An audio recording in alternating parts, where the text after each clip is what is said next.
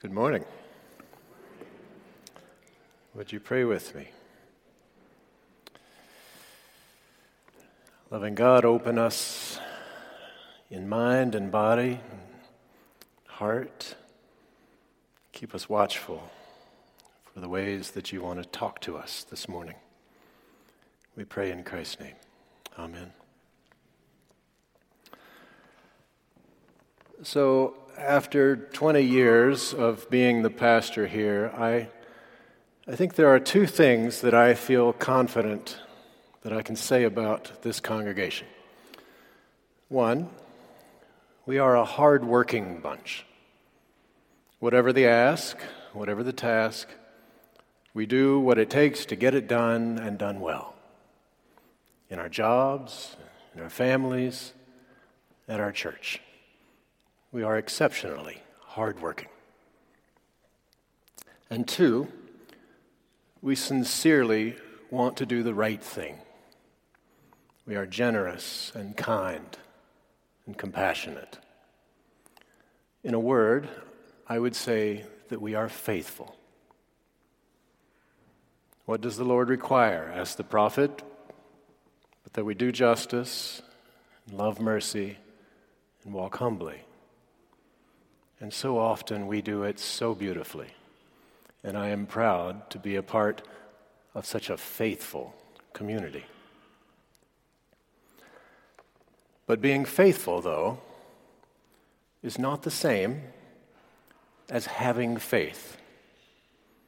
Being faithful is not the same as having faith. And it's having faith that I want to talk about this morning. Now, I am preaching to myself this morning, as always, especially when I say that if we were in the story of the prodigal son, most of us would be the elder brother. We're the responsible ones, dutiful, industrious, loyal. A wild night in college for us was breaking out the flaming hot Doritos while we studied. Is that just me? And there are rewards for being so responsible and industrious. Most of us have had the good fortune to enjoy a comfortable income and a lifestyle. We are well respected in our community. We have a network of support around us in case of trouble. As the father says to the elder brother, everything I have is yours. But like the elder brother, we don't seem very relaxed. Despite the comforts and the privileges afforded to us, much of the time we seem hurried and worried, stressed, and if I may say so, a little cranky. Still preaching to myself. So much so that we don't even notice sometimes just how stressed, worried, and cranky we are. It has just become the water that we swim in. Until perhaps we travel to another country, maybe a less industrially developed country, and we see people who seem to have a strange joyfulness and a lightness in their step, despite having almost none of the comforts and privileges that we have. I remember seeing a little boy in a shanty town in South Africa years ago. I was in my 20s, and I was coming as close to being prodigal as I would ever come. And even then, as I watched him smile at me from a swing that was made out of an old tire in a dirt yard, I sensed that he had something that perhaps I didn't. The difference between us was mostly material, money, things, the opportunity to go to the other side of the world like I did. But I didn't understand then what I think I'm beginning to understand now, that the financial advantages that I enjoyed could also be a disadvantage. Not the money itself, but the sense of security, the sense of control that came with it. Because when we are able to create the kind of security and control that many of us have, when we have a health plan for when we get sick and a nest egg for when we get old, when our houses and our cars are all insured in case of disaster, when we have so many of our needs provided for so well, then we don't need God in the way we once did. And the faith that we would have once placed in God's hands resides largely now in our own. We trust now largely in ourselves. We rely now largely on ourselves. And it's stressful and worrisome, and it makes us cranky. But what to do? We are a long way from the kind of faith that our scripture talks about this morning. My child, do not forget my teaching, but let your heart keep my commandments. Trust in the Lord with all of your heart, and do not rely on your own insight.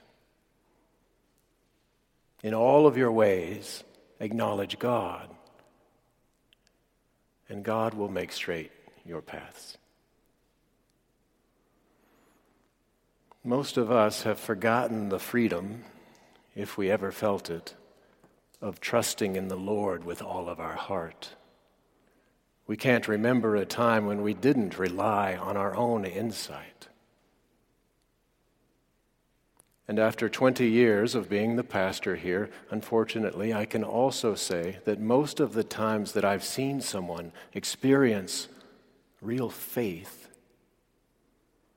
have been when, despite all of the resources employed to ensure that it doesn't happen, their life falls apart. It's when they sit stunned by the reality of the divorce they never imagined could happen, or the death that came without warning, or the business that lost everything, or the doctor's impossible news. It's when they have nothing of their own left to hold on to that God can finally break in and do what God does.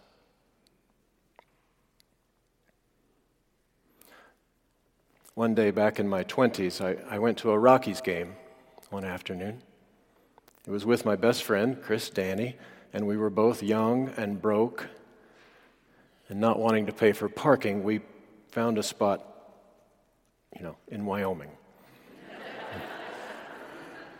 We made it to the stadium, we found our seats, and we enjoyed the day. But as the game was ending, we noticed storm clouds forming in the mountains. And as they got closer and darker, we grew worried about our long walk back to our car. So we left the game early, but it turns out not quite early enough. As we started walking, the rain started falling. We picked up our pace, and so did the raindrops. Soon we were running faster and faster as the rain poured harder and harder and harder.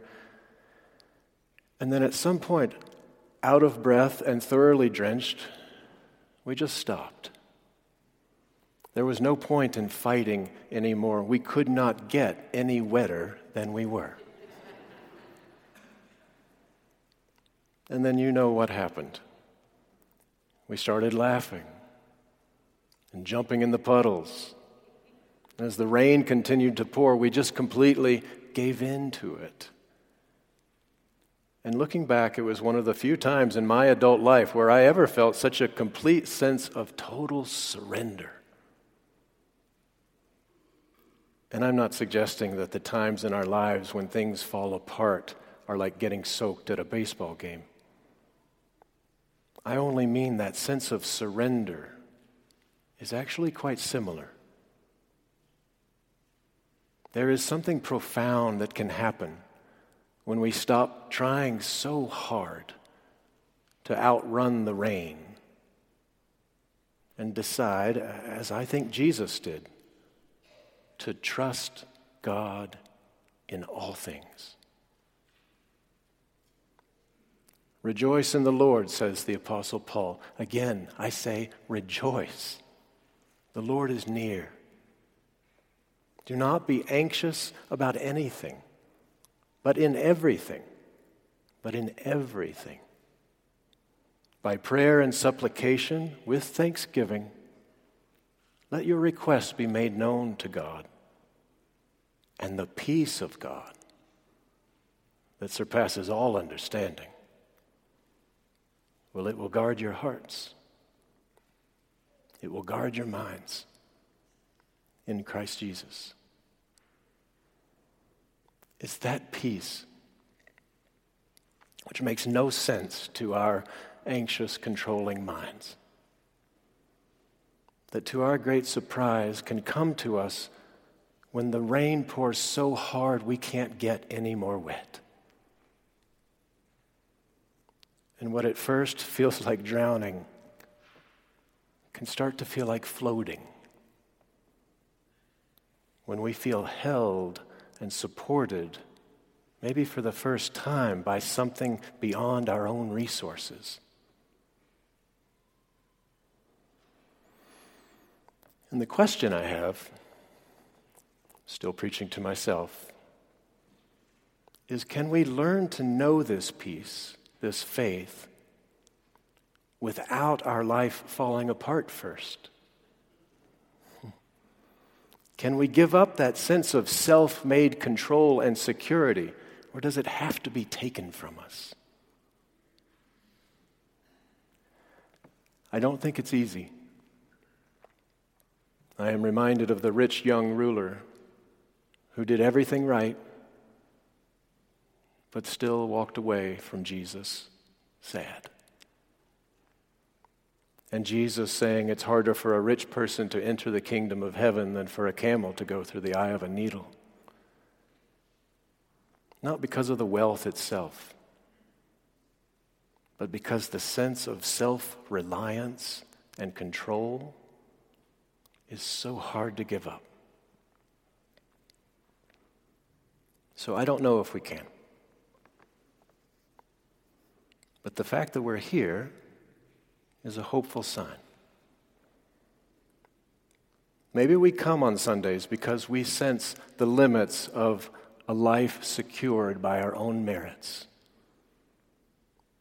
And maybe part of us knows that there is a joy and a peace and a love beyond our own making that is our birthright, our inheritance. Maybe we are learning from the prodigal son as we watch him fall into the outstretched arms of his father. The difference between being faithful and having faith.